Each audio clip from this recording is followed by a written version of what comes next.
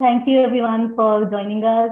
I am Sana Amir, Multimedia Editor of Himal Southasia. I'm joined by Alok Adhikari, Assistant Director of Film Southasia, and of course Kesang Tseten, Director of Hamikunako Manche.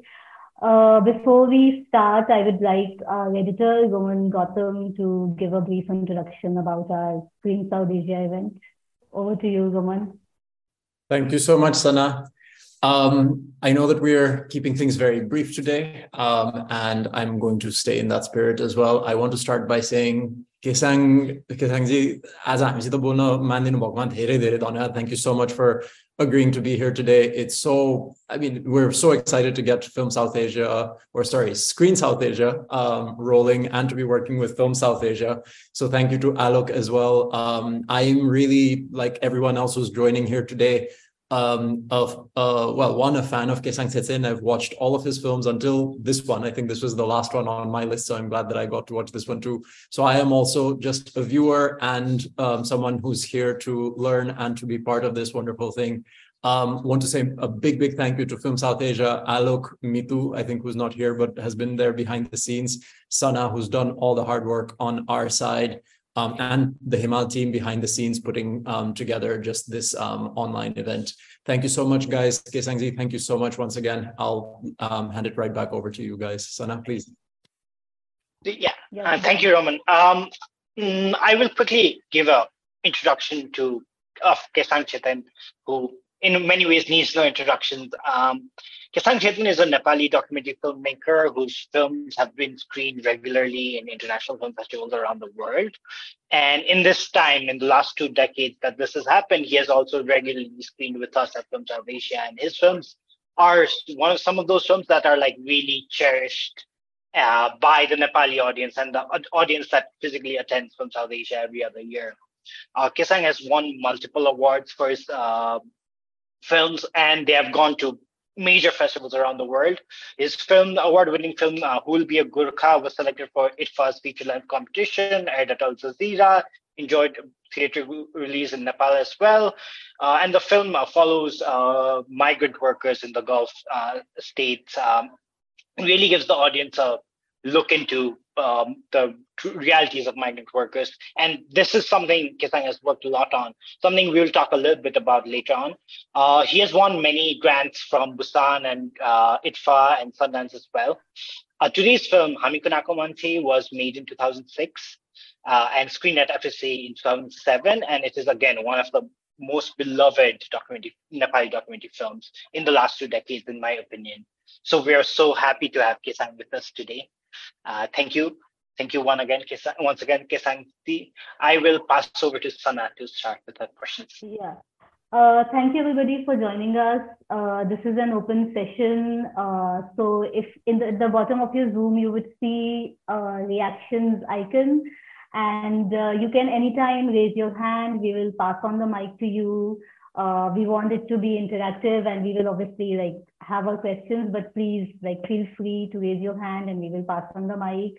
Other than this, you can also put your questions on Zoom chat. We are also live on Facebook, so you can put in your questions there, and of course DM us on Twitter as well. So we'll start with the first question, Kesang. What inspired you to make this film, and how did you find this village? Thank you to everybody for organizing this and all the kind words. Actually, like a lot of my films, they don't have a very dramatic, provenance. I was asked to make a film about a bridge by Helvetas, and I thought, okay, it's an NGO assignment. They've built 3,000 bridges. What's interesting? Because like journalists, I think a documentary filmmaker is always looking for a subject that before you start it stands out in some way. There's something dramatic about it. It's the tallest, it's the craziest or whatever. But there was nothing about this place that these kind of usual attributes. So I dragged my feet on this, and finally I said, okay, I'll do it. It's a job. We are not artists. We make films for a livelihood. That's a raison d'être, right? So I finally agreed to go to this village. I didn't choose the village. Whatever they said, the bridge, the way the bridge is built is follows a certain set format. When the community has a meeting, then the money, it's just like 5 clear stages. So this was on at that time. It was during the conflict times, so it was difficult to travel. And so with such apprehensions, like, is this material going to yield a film? What kind of, there's a bridge going to be built, the 3001st, what to say about it? So with those apprehensions, I went in. So that was the beginning of the film. And then as reality would have it, it just turned out to be always much more interesting, even in the most commonplace, ordinary situation. That's what reality yields, potentially. So that's really the beginning of that. That's wonderful. That, I don't know, I feel like that possibly also leads to our next question, which is something I've perhaps even asked you before, and something I think a lot about whenever I see your films. I grew up watching your documentaries, and something that's always struck me is the connection you make with your subject, your characters, whatever you want to call these people who are part of your films. And this is true for In Search of Real, where you follow these guys and even made a film 10 years later. It's called The Realists, where and they are, I feel like, it feels like, at least as an audience member, you have this wonderful relationship with these guys who you've made these films about. But going back to Amikunakumante, this is also true for this one villages you visited, maybe, I don't know, like many times, 5, 6, 10 times over a certain period of time. But how do you gain people, the villagers, in many ways, to trust you, and how do you, in many ways, get people to open up to the camera? What is that's my question. It's difficult to answer that because I don't think I have any special charm or technique. I think it's most of all, the approach is really to understand that the story is going to come from there, right? That's the beginning. And it's like the proverbial person sitting by you in a bus. Once you start a conversation, lo and behold, a story unfolds 99% of the time. It's really that, I think. And then, of course, you do use a certain kind of approaches. Like, I never tell people, can you do this again?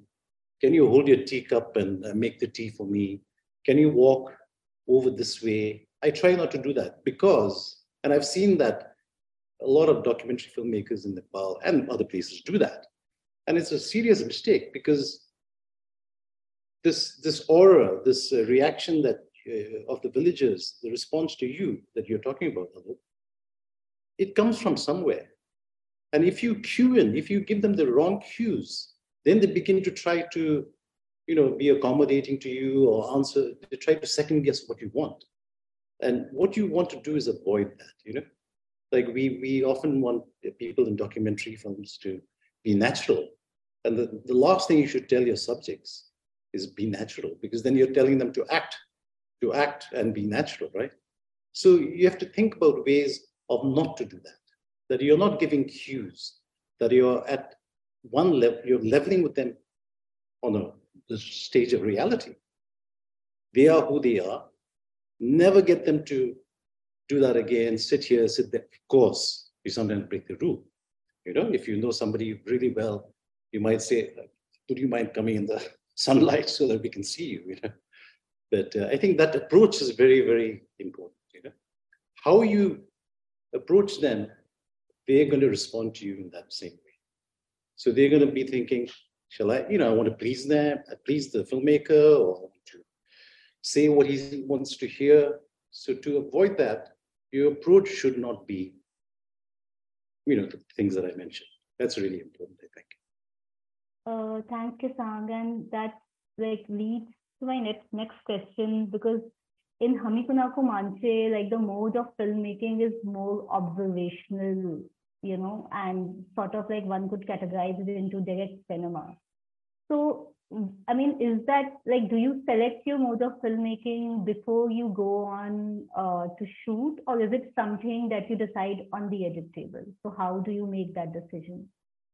Well, that's an interesting question because I never went to film school. Yeah. So, in fact, it was only with Gurkha that I began sort of really consciously adopting a observational mode. So that means my natural reaction is to kind of see, what can be yielded from the situation. But having said that, in this film, generally the kind of distinction is observational, where there's no interviews and interviews, right? So this one has a lot of interviews. So I'm not sure it's observational, but maybe it has a quality of that, right? Yeah. So I think in terms of the observational, it's it's the belief that what people do, it doesn't mean only physical action, but what they say embedded in their situation is much more interesting than to ask someone how to represent themselves. So if you ask someone, what do you think is going on in your village? That's asking them to represent, give a presentation of what they think of the village, right? So whereas if you were to do kind of a, let's say, observational approach, it's seeing them interact with others. It's seeing them have conflicts. It's seeing them plan, do the most ordinary things.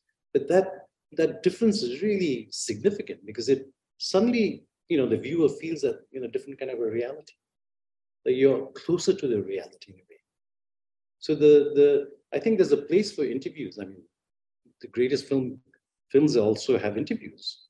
But you have to, sometimes information from a person is like a shortcut and is not really that interesting than seeing how people are, interacting in there.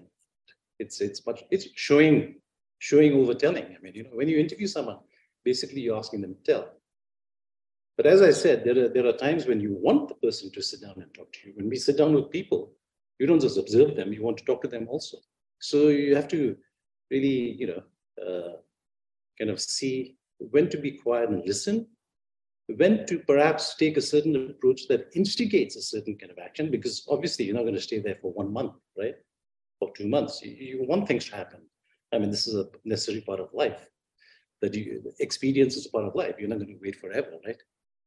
So you have to kind of play around with the mix of being patient as well as, it's not quite manipulating, but it's with some intentionality.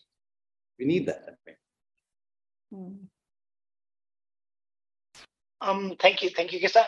Related to that, in some ways, how these things come out, how these particular topics come about. The film touches on a lot of issues that this small village faces, and we were wondering about what the edit process for this film was like back in 2006 when you probably, this is a guess, you came back to Kathmandu with all this footage and then maybe found all the stories in there. But yeah, what exactly, because the documentary touches from everything from poverty to religion, how did the edit process go and how did you choose the topics to focus on? Okay, the editing process just is a response to the material, to the reality encountered, right? So I go on my first visit thinking, okay, I'm going to make a film about a beginning of a trail bridge being built. I'm going to ask them, what does the trail bridge do for you, to the villagers? What benefits? The pro forma things, right? So you're going just with that and you're thinking, this is not so exciting, but that's what you do, right?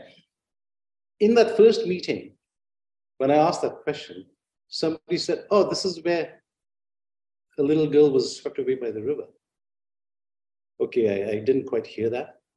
Second time somebody mentions that, something told me, here's a story. Here's something that is interesting to follow. Because if let's say your assignment, your commission, your objective is to go and make a film about the building of the bridge. If you go and just literally just do that, you're just filming what is, you can almost on paper predict without going there, right? But it's what happens in that real situation that is interesting. So when I heard the second time, somebody repeating, the girl was carried away, I followed the thread. And then I hear, I had no idea that half the village, 3/4 of the village had converted to Christianity. So then I'm thinking, okay, they're all Christians. I go back home and I say, but I'm making a film about a bridge. Then I think, yeah, but who said I have to make a film about the bridge? You know, so it's like, it's a kind of a strange situation where you're making a film about migration or bridge, but what is the reality that's coming back to you? Surely that, if that is like, if everybody's saying they're Christians, that's a big thing happening in the village. How can you ignore it? So all you're doing is really responding to the material, you know? It's not like I had 101 interesting findings and then I think, which one should I select to edit?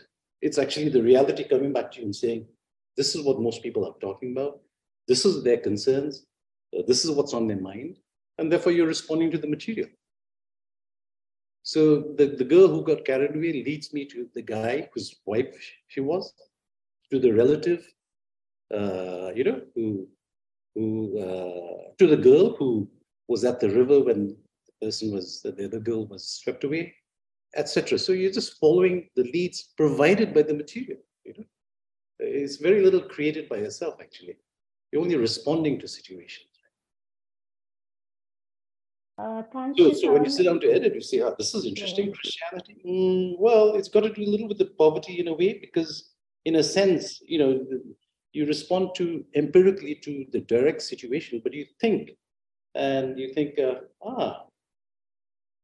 this is a village that's so poor, bereft of amenities, facilities, crops, but subjected to all kinds of forces from outside, including social and cultural, catastrophe, nature, rivers overflooding, flash floods. So suddenly you get the sense of that, right? So that sense, that kind of conception that you have, then informs your edit. Like, this is what it's about, in a way, right?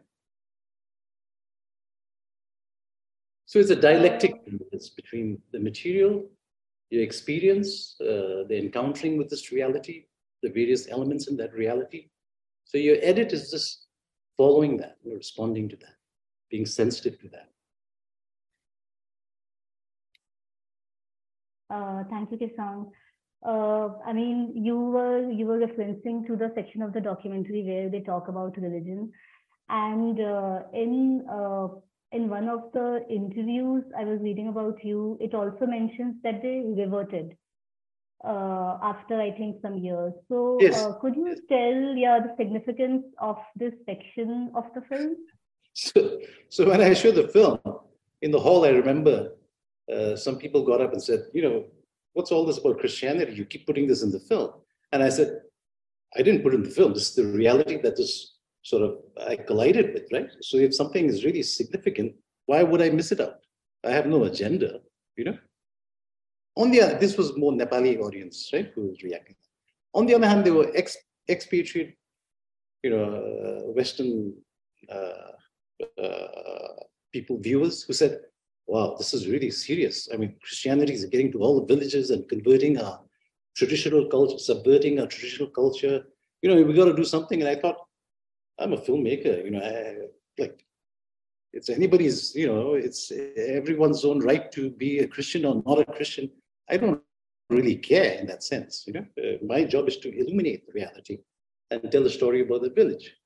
So on both sides, there were fears, which it turned out to be 12 years later unneeded, because as it turned out, 12 years later, when I went back, and this is the film that I'm going to make, they're all, you know, when I went there during the Bikona people, and maybe 90% were Christians, I think, right? 90% to 85%.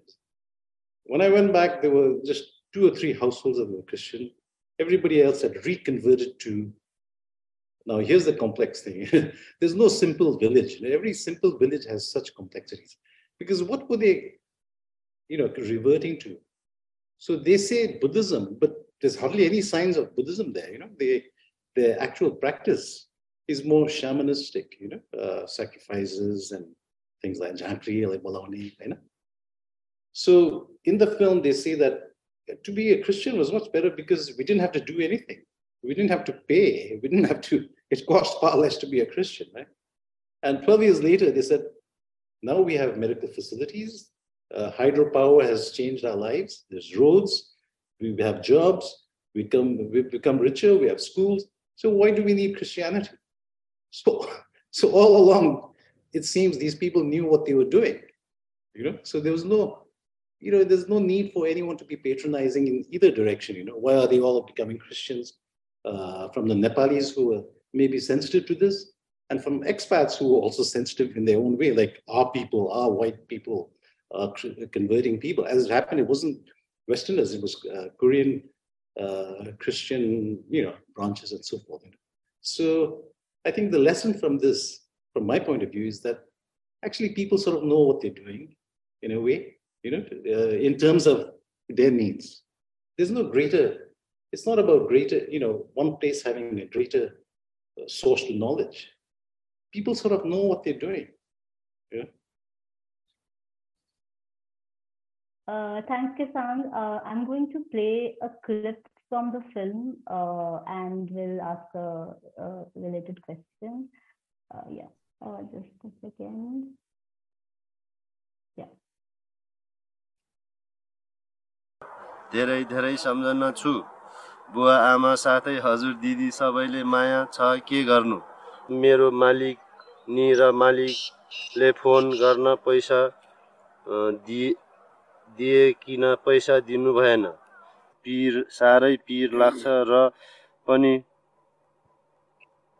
एउटा पीरले गरेर मात्र कुबेत आए के गर्नु कस्तो लाग्छ phone गर्नु पैसा पनि आफै लिनु किन पर्दो रहेछ मैले त म्याडमलाई सबै पैसा दिनु टिकट किनेको पैसा छ सो सबै जति आवश्यकमा घर 4 महिनाको पैसा पठाउँछु पैसा दिनु भएको थिएन आमाको याद कति आउँछ के गर्नु गरिब हुनु पनि एकदमै सारो हुँदो रहेछ म यो पढ्न सक्दिनँ सरी Thank you, Sana. I every time I've seen this film, that part really strikes me, and Pushpa Kumarji's reaction to reading that letter really strikes me. And I was curious, he's probably this man from Helvetas who goes around and has traveled to a lot of villages to help build bridges. So I was curious about, what his relationship, we asked you about your relationship with the villagers and these people, but what his relationship to this village was like from your point of view. Oh, I think Pushpa was very charismatic, and he personally, in terms of his personality, he was charismatic, but he's also in a charismatic role because he's in the role of he's the front man of the benefactor, coming in to deliver the goods, building of the bridge. So I thought he was really, very experienced. He knew how to deal with villagers, very capable. I think the interesting thing when I look back now, seeing this footage and all that,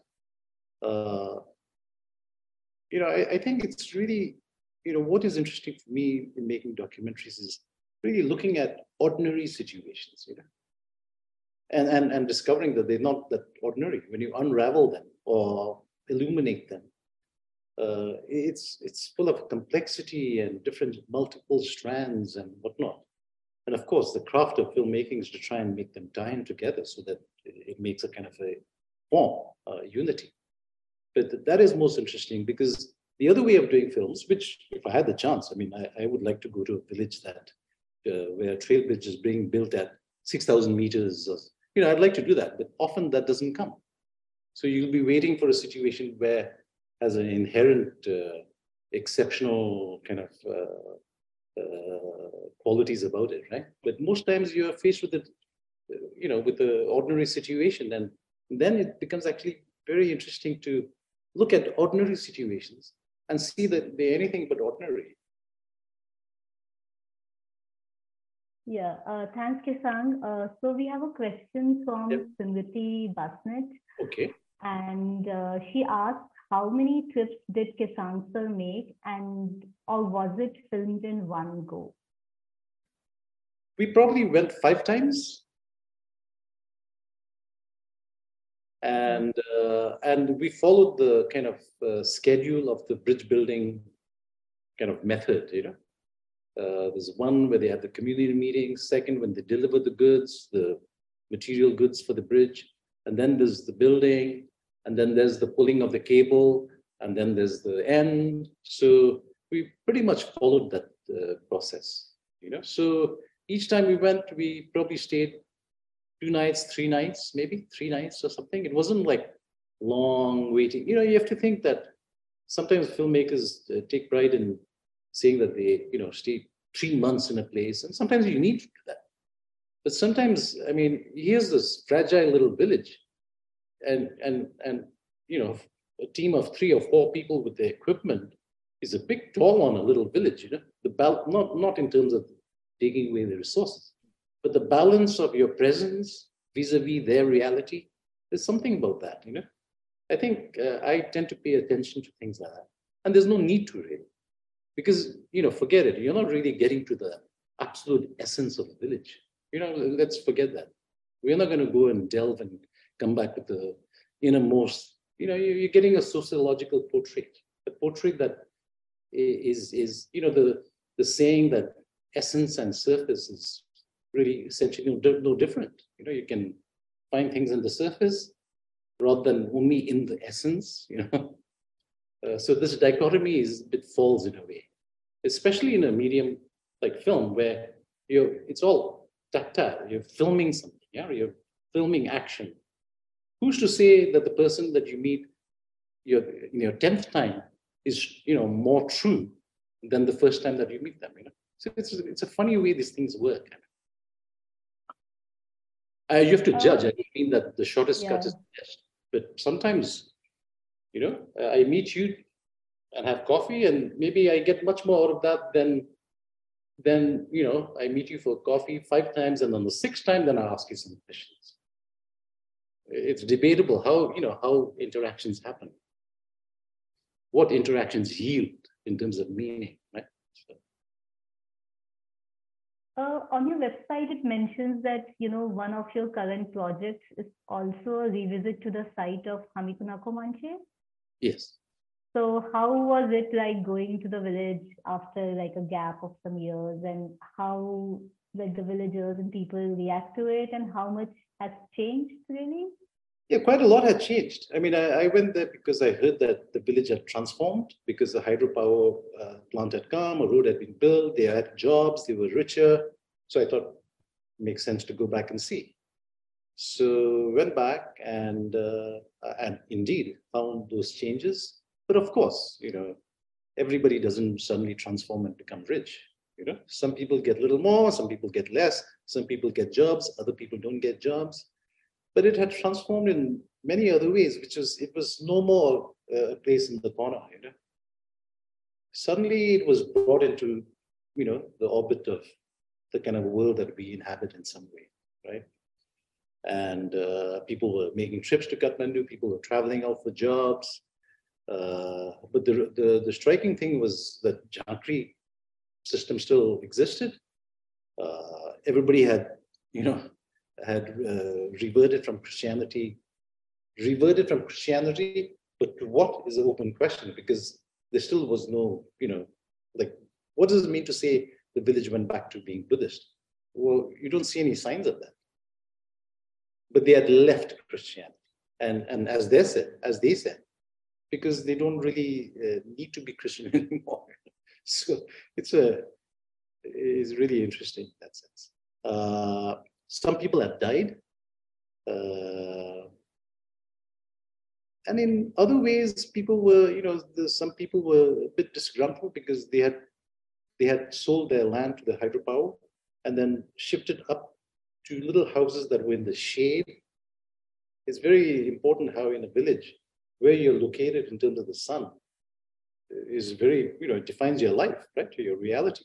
So they're saying, and why did we give a land away and so forth? So there's always a bit of disenchantment also. And then some people don't get jobs, so they feel, we didn't really get anything out of it. But this is kind of normal to be expected. Yeah? So I would like to, I heard that the lights are coming on finally, like in a couple of months. So I'm going to go back there and see the lights come on. And then I'd like to make that film. We've gone back about 4 times already. In 2019, 18 and 19. So this is like, it would be 15 years later, actually. That's very exciting. Yeah. We are already excited about that documentary. There are quite a few questions coming in from the audience. So I'm going to ask you a couple. One quick one is, Kesangji, when can we hope to see the new film Revisiting the Village? Which film? The one you're working on.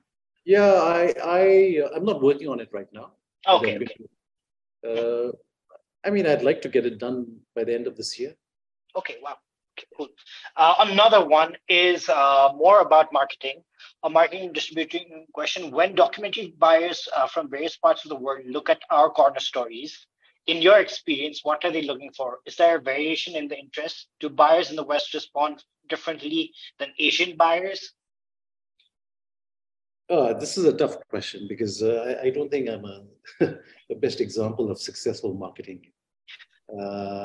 It's very hard. It's very hard because the slots available for documentaries, even if you were in the West, is very limited, right? Versus the productions.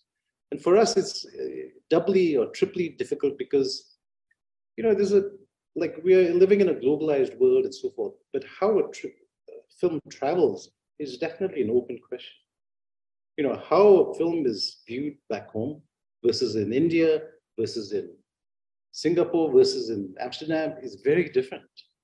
And I think this is just my speculation. I think most times, I mean, it's not a problem, but maybe insiders make film. We're not really total insiders. I'm not from the village either, right? So nobody's really totally insider, but there are, degrees of being outsider. I think generally for a Western market, the films have to be a little more kind of accessible.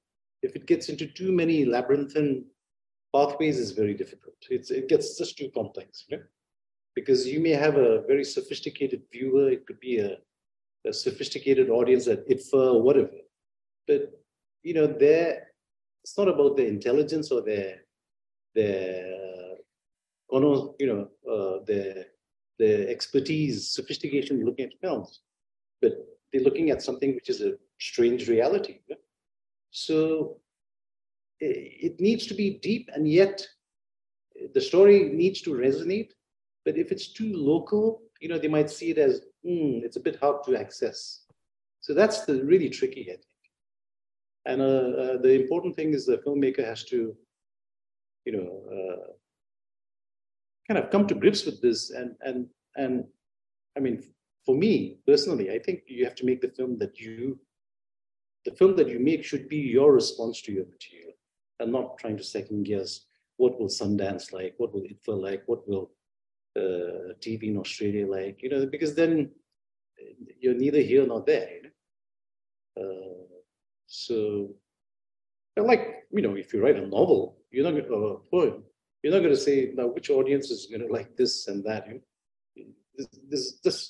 You have to use every resource in yourself to respond to your material, right? That itself is a difficult challenge.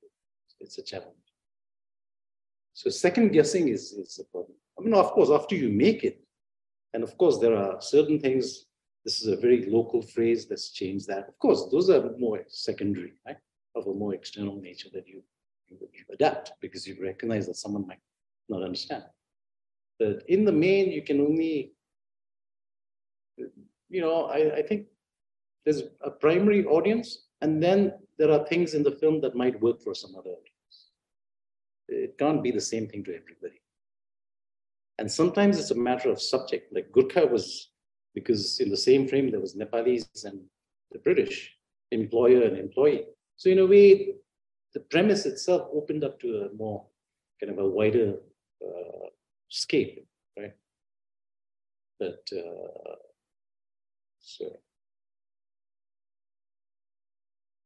We have a question from Shashank. So he's asking, how did you decide on ending of the film?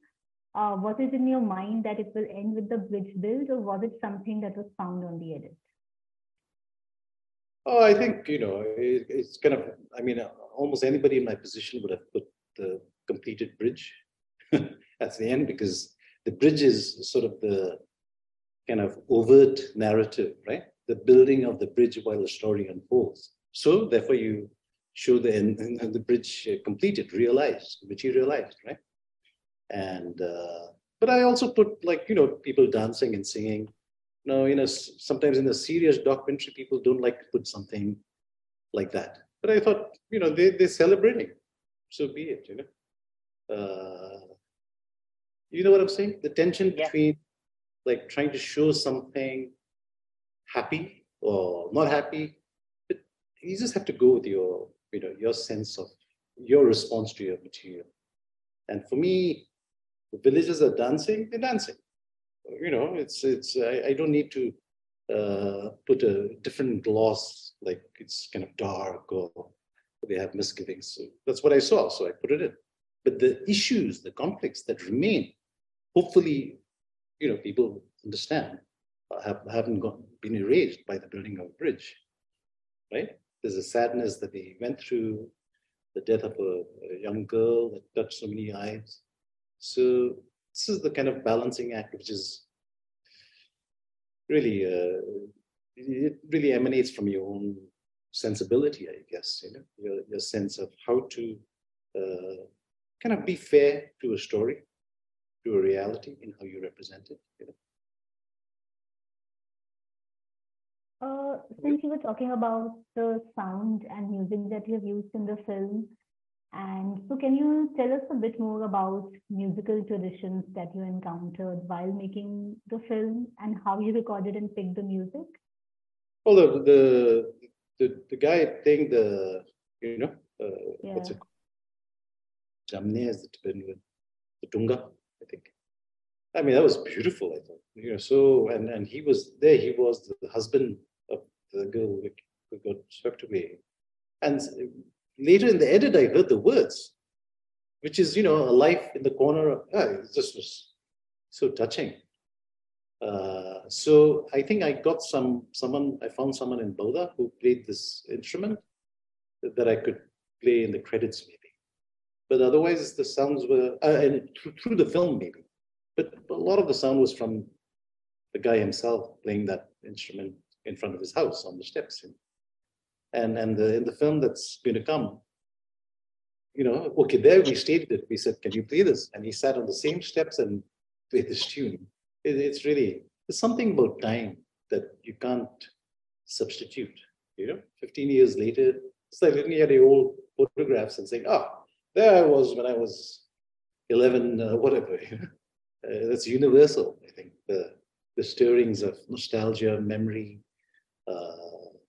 what time does is really fascinating. And you're lucky to have that element in your film. We promised you a hard out at 7, so we're gonna end very quickly now. One question that I wanted to ask you was about, so you've been making films for such a long time at this point, and you have been that person behind the camera with the person behind the camera for a very long time. But in this period as well, like films have changed, phones have changed, cameras changed, and people's relationship to these things have changed, I think, quite a bit. So how do you feel, if at all, the cameras in particular, everybody having cameras on their phones, everybody being able to look at themselves, think about how they look on camera, how do you think that has changed, if at all, documentary filmmaking or your approach to it? Well, it depends who you're filming, or where you're filming. So if you're filming somebody in New York, it's very different from Also in New York, it depends on who it is. Like I've made a film now on the Himalayan community in Queens, Jackson Heights, Queens. And they're not fundamentally different from the people in this village, not fundamentally. They've seen a camera, but they say it's okay. They don't really understand the process. A lot of people who watch movies don't know the process also. So there's quite a variance of reactions from people who know media. But of course, if you are filming people in a totally very self-conscious and knowledgeable about media kind of a situation, people tend to mimic what they've heard on TV and man on the street interviews, and people often answer in certain ways. But even then, I think underneath, there's always meaning coming out, right? There's always, people communicate. We use the same language, but beneath that, you are trying to convey some meaning. So then it's a matter of how much time you give it, how do you try and capture those things that invariably and naturally are communicated by people. Does that kind of? No, it does. And, it's sort of what I sort of expected as well, but something I was curious about to hear from you. Yeah. We have a question from Pragati. So she says, we have spoken about the many themes and explorations in the documentary: religion, grief, poverty, development, even language and education to some extent. You said these were the realities you were being faced with every day. Do you remember anything that stayed with you or affected you to a large degree? No, I mean, the personal and the filmmaker is kind of merged, right? So, what stays with me is the form of the film, really. Because what happens is, okay, you don't generate the reality, you encounter the reality, then you work with the reality to create a form, right? And that's where you sort of have your hand in selecting and shaping the material. And I think, that's what kind of is your sentimental memory of that reality. It kind of comes to represent that. It becomes something objective, really. I'm not sure that's a good answer, but I can't think of. I think the startlingly, how much in a corner they were is what really strikes me. To think of it, to encounter a reality where people don't even have a form of livelihood. They really didn't have, like, I want to work, where do I go to work? They didn't have that. And the way they spoke and the way they talked about their situation, the way they talked about something outside their situation, came from that kind of a very Unakumanchiku reality. So, So we'll one last audience question as well. This final one, and this is something I've wondered about as well. This is from Smriti Basit again. How was Helvetas involved throughout? Did they fund the film? Did they demand a different cut of the film? Yeah. So as I said in the beginning, I don't know if Smriti heard it, but they asked me to make a film. I took 1 year to decide to do it, spoiled as I was, thinking, what kind of film can I make of it? And then because it was a commission film, and what am I going to do? Like, I have so many constraints. But as it turned out, when I showed the first cut, the Helvetas office people, there were a few people there who didn't like it. Who said, oh, you're showing somebody brushing his teeth. It doesn't look good. You're showing a bit of this and that, not the totally smooth kind of relationship of the Helvetas partnership with the local. So they were raising a few voices like that, a few people. But at the same time, the film somehow got to headquarters, SDC in Bern, and the reaction was very strong. They liked it as a film. So when the word went back to Helvetas, they did not want me to make any changes. And I actually said, the guy is brushing his teeth, so like, what's the big deal, So that's the kind of challenge you face when you make a film which is funded by somebody.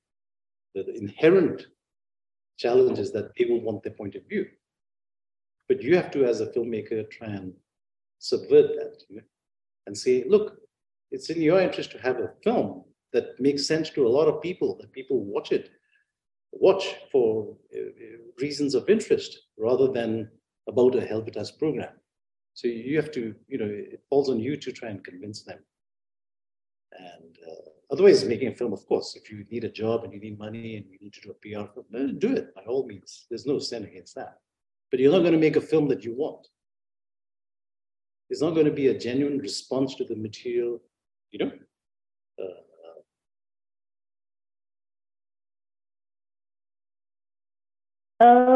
So coming to our last question, what, according to you, do you think is the main key takeaway sort of from the documentary Hame Kuna Ko Manche?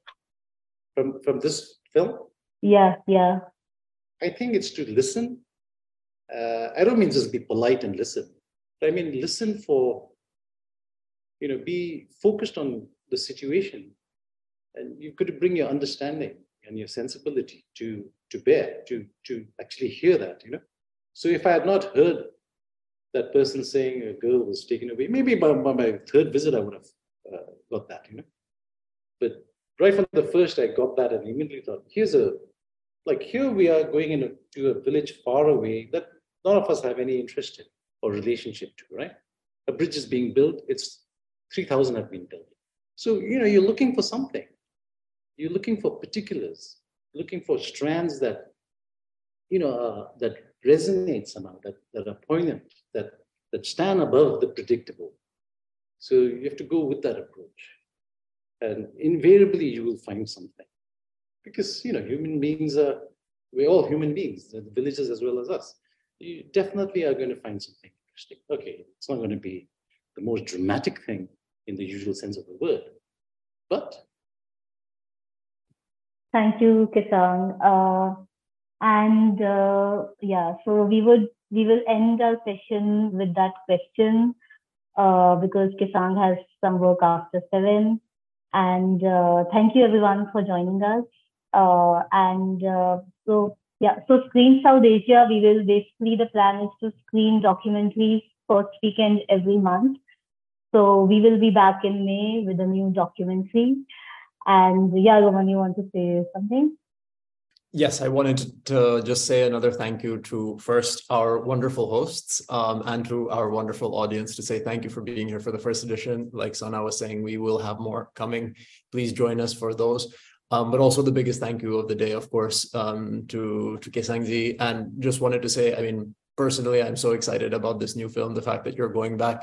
One way I was thinking about the film is that, when they say Hame Kuna Ko Manche, on the global scale, Nepal as a whole is a kuna as well. So, and I mean, that's not to deny any of the hierarchies that exist within Nepal. Of course, they are kuna ko manche, and that means a lot. But in a way, Nepal has changed so much. This place has changed so much. In a way, you can read this village, maybe in some ways, as a kuna within a kuna, and to see how our kuna has changed. It'll be so exciting to see that you produce. So I just wanted to say, when the time is right, I hope you have a wonderful experience making the film, and when the time is right, that you will let us share the joy of watching it here at Screen Southasia as well. So please, everybody, wherever you are in the world, silently on Zoom, please put your hands together for Kesang. Thank you. Thanks, everybody. Thank you. Thank you, everybody.